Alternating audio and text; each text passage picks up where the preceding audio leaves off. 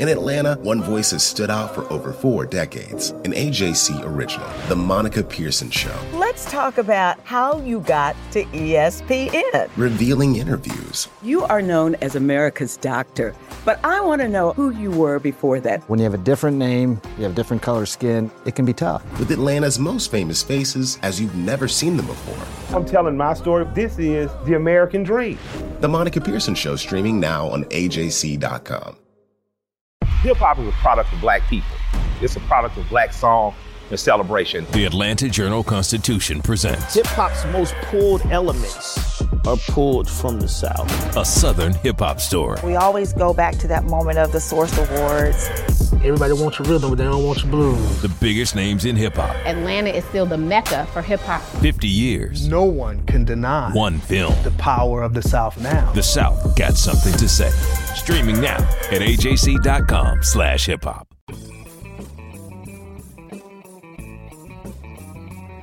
Hello and welcome to the latest edition of the Politically Georgia podcast, where we bring you news and analysis from all the latest Georgia shenanigans in Congress and under the Gold Dome. And today I'm joined by AJC Capitol correspondent Mark Nisi, who has made voting rights one of the most important parts of his beat. How's it going, Mark?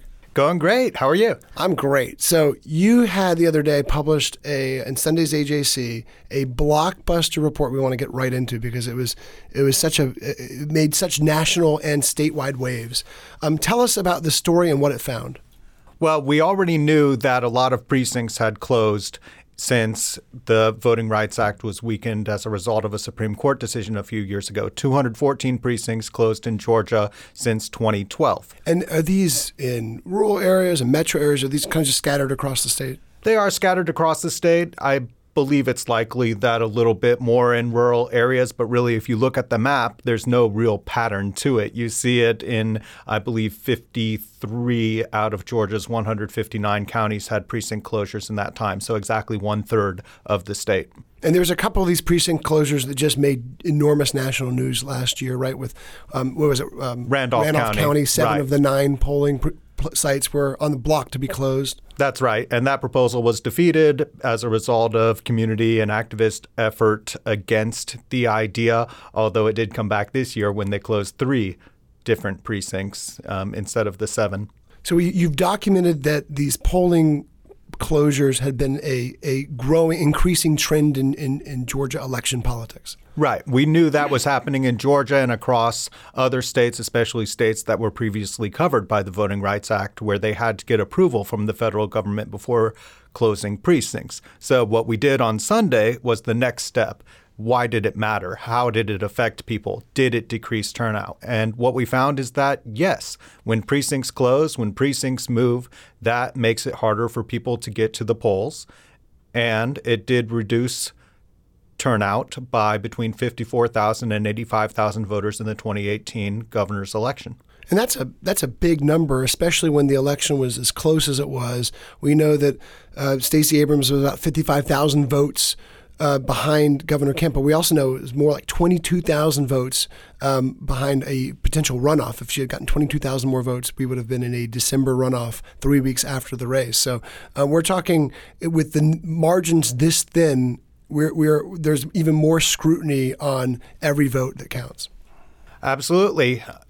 In big races, when you're talking about 54 to 85,000 votes, that could potentially make a difference. And when you're talking about other races at the local level that are often much closer than that, it could certainly matter there too. Now, your research found that these closures and this tendency, the projection of 54,000 to 85,000, it was, right? On the top end, yeah, 54 to 85,000. Disproportionately affected African American voters.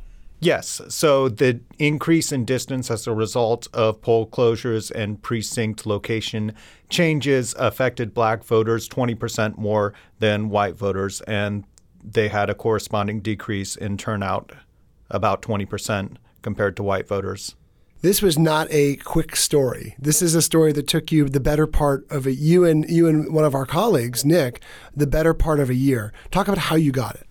Yeah, so really Nick Team did the data analysis and brought these numbers together. What he did is he mapped all of Georgia's 7 million voters. He We have their addresses because of their voter registration information, and we know the addresses of every election day precinct in the state and every early voting location in the state. So put it all on a map, calculated how far each address is from their registered precinct, crunched it all in a computer database, and came up with average distances per voter, per location, per jurisdiction, and then divided that up by income level, by race, by a whole bunch of different factors to find out how it had changed between 2012, when there were more precincts open, and 2018, when there were fewer precincts open. And then you can see the difference. This is intense analysis, again, that takes a tremendous amount of resources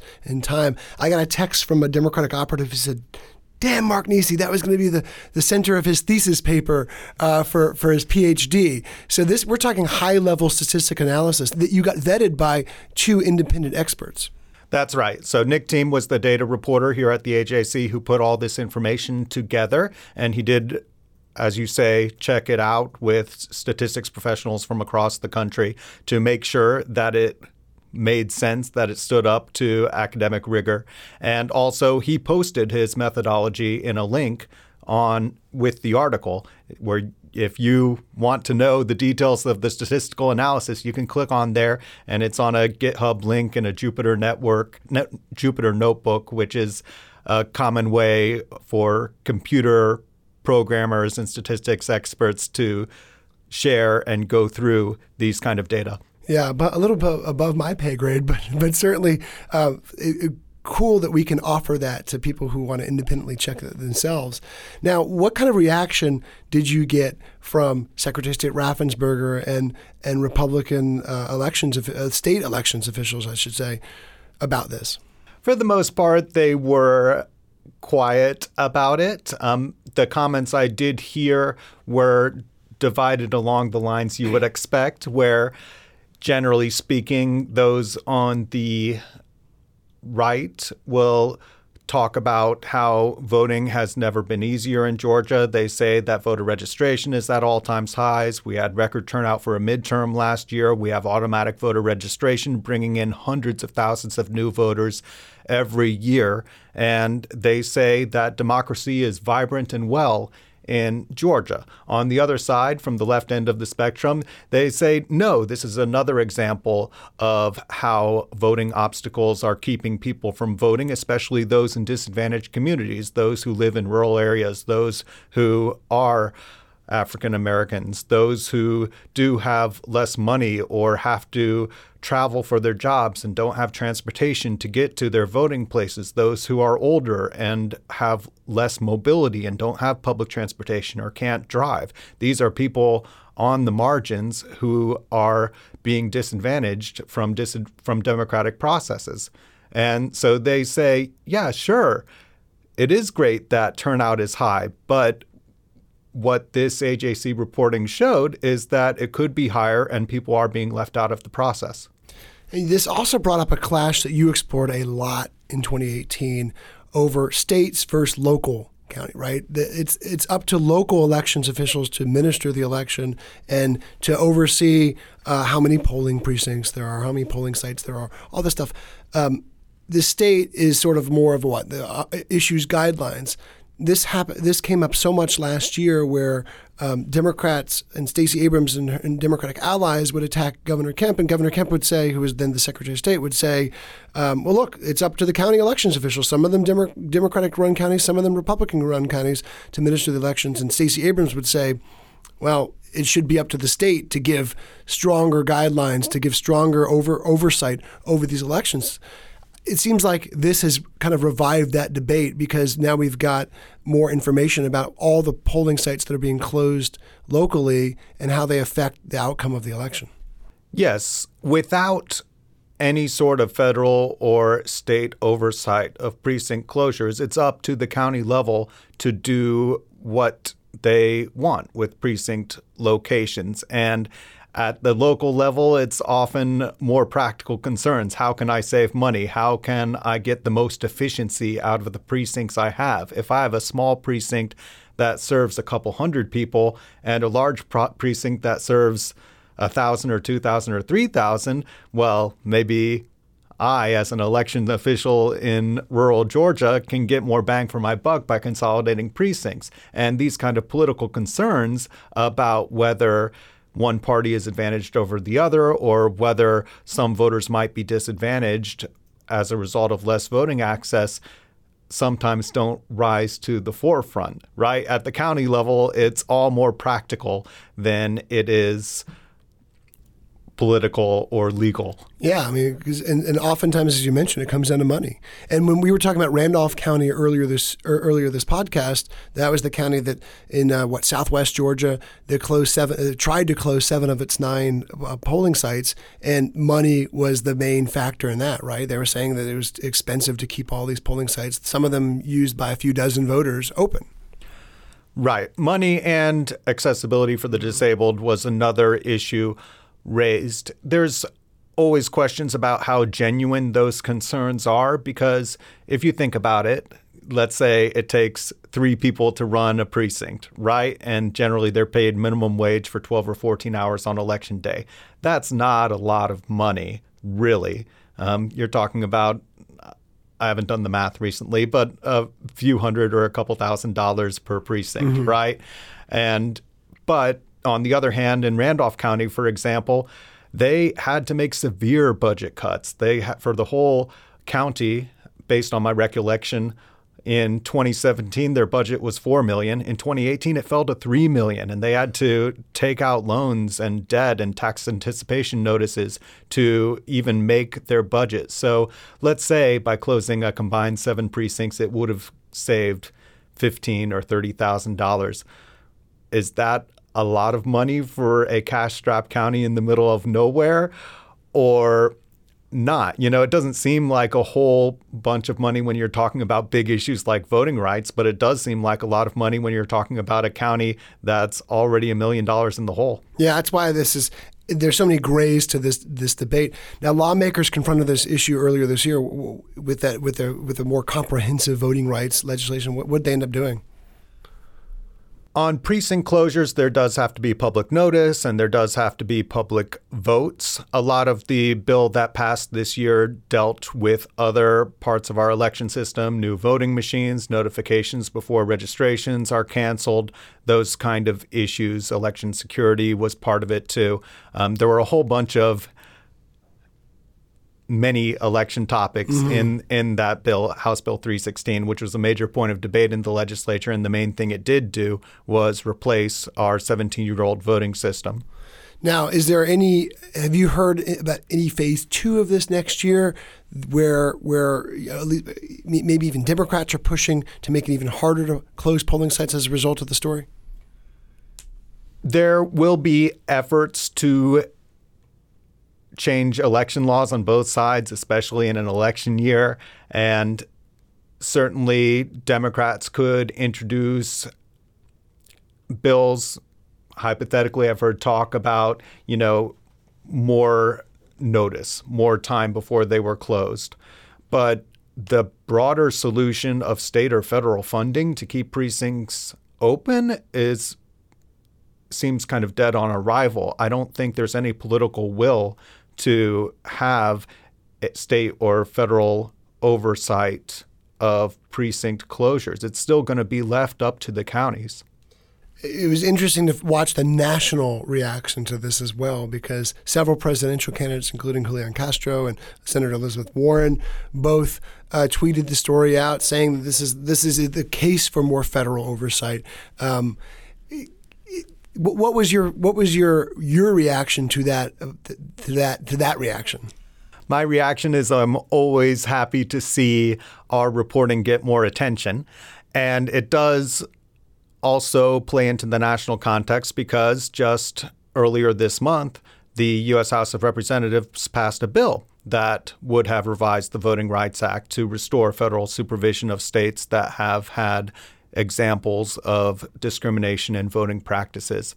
That bill passed mostly along party lines. It would be a way to restore federal oversight, but in the U.S. Senate, where the bill advances next, it has very little chance of moving forward because of the political dynamics. The Senate is controlled by majority Republicans, minority Democrats, and this is a partisan issue. In Georgia, Democrat John Lewis was front and center when that bill passed the House. And you're right, it is, to steal your phrase from earlier, it's DOA in the Senate where Republicans have a 53-47 advantage. But just like voting rights was such a key issue in last year's state election, expect it to be a major issue in our doubleheader Senate race next year here in Georgia, because every Democrat, including the unannounced Democrat who's going to run against future Senator Kelly Loeffler, will probably put voting rights and expanding voting rights at the center of his or her platform.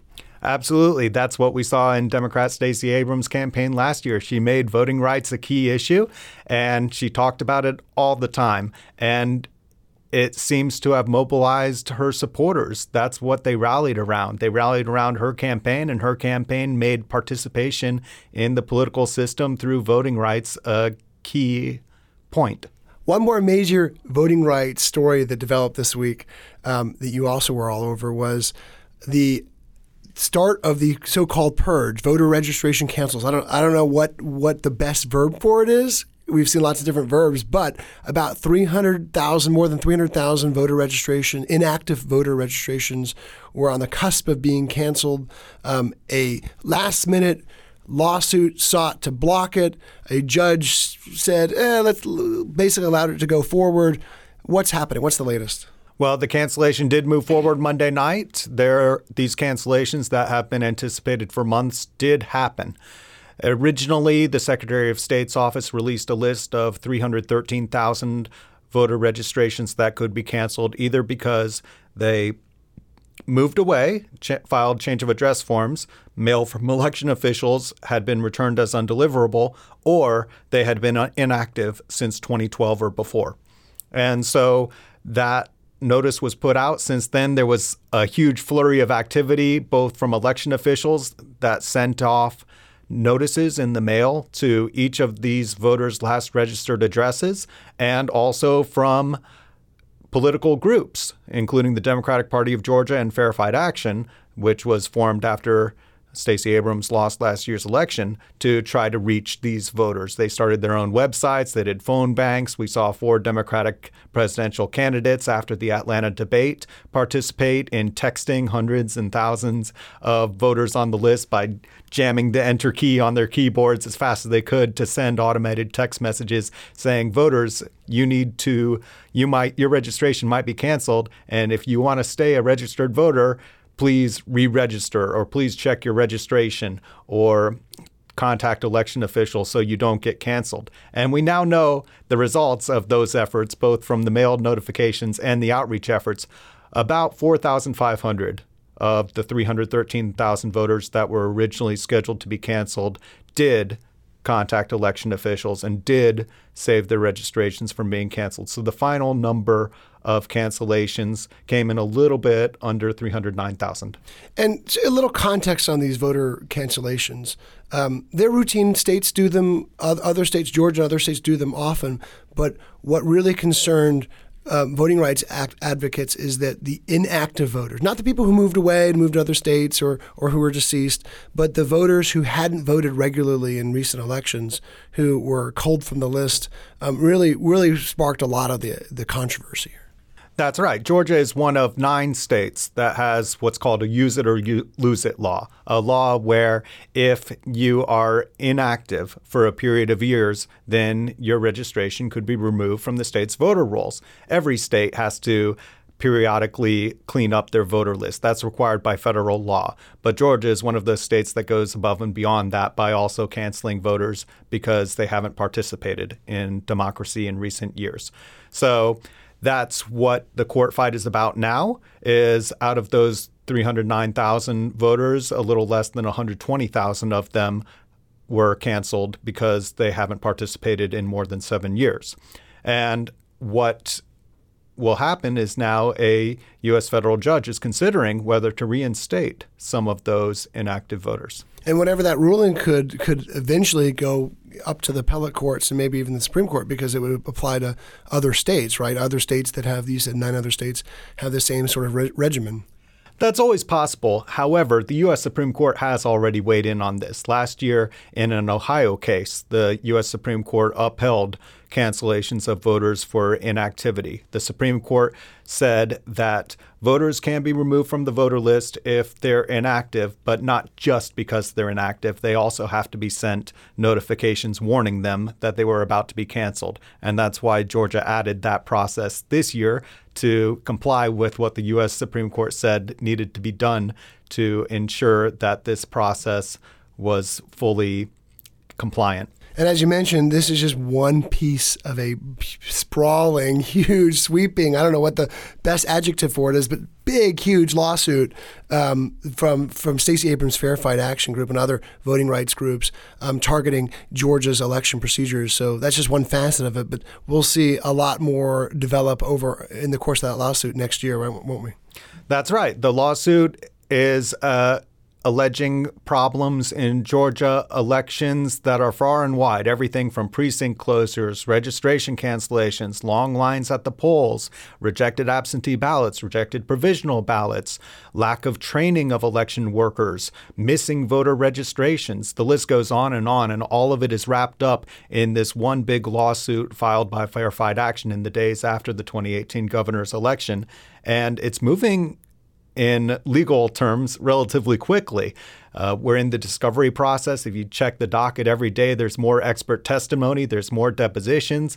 Governor Brian Kemp has to now give testimony, the judge ruled, in a deposition sometime before January 10th. And currently, in the last schedule posted, trial was set to begin March 23rd, one day before the presidential primary. Now, we'll see if that holds. The judge put the schedule on hold while some of these issues are being resolved. So it seems kind of likely to me that that schedule will be pushed back a little bit and we won't have this one moment of huge drama where we're fighting about voting rights at the same time as we're presidential candidates are right. begging for our votes. But wouldn't that be something? Wouldn't that be an amazing juxtaposition? Right. Man. And that's a good reminder, too, because the timeline is tight, right? March 24th, presidential primary, May, regular primary, July runoffs, November elections, January 2021 potential runoff for the federal election. So a lot of deadlines to meet for the Secretary of State's office this coming year. That's right. It'll be so full. There's going to be so much happening all the time. On one side, you'll have political candidates visiting Georgia, trying to recruit voters and trying to make their appeal. And I don't think it's happened as much yet. We've seen it a little bit, but the closer and closer we get to the primary, the hotter and hotter it's going to get.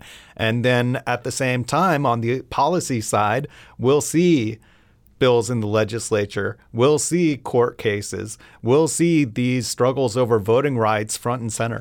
Yeah, well, it's a good reminder. Follow Mark Nisi on Twitter. It's at Mark Nisi. And also follow him on the AJC because he is covering this beat. He has many beats, but this is probably his top. It's safe to say your top priority in the election year is actually covering the election machinery and the policies that help you, our listeners and readers, actually get out there and vote. That's right. Thanks, Mark. Thanks for joining us. Great. Thank you. That's all for this edition of the Politically Georgia podcast. Visit ajc.com/politics for all the latest in Georgia news. I'm Greg Bluestein signing off. Donald Trump has been indicted in Atlanta. We have so many court dockets to follow, but we haven't really seen anything yet. The Atlanta Journal-Constitution has covered every moment of this historic case. I've been writing about this investigation for 2.5 years. Our team is led by reporters Bill Rankin and Tamar Hallerman. Follow our coverage on AJC.com and listen to new in-depth episodes of the award-winning podcast, Breakdown, the Trump Indictment, only from the Atlanta Journal-Constitution. Our journalists at the Atlanta Journal-Constitution are working around the clock to keep you updated on all the developments surrounding the Trump indictment. Now the AJC is putting all of our coverage in one place with our new Trump 19 newsletter. Every Wednesday, you'll have our latest coverage and analysis on this historic case in your inbox. So sign up for free today at ajc.com/indictment newsletter. That's all one word. ajc.com/indictment newsletter.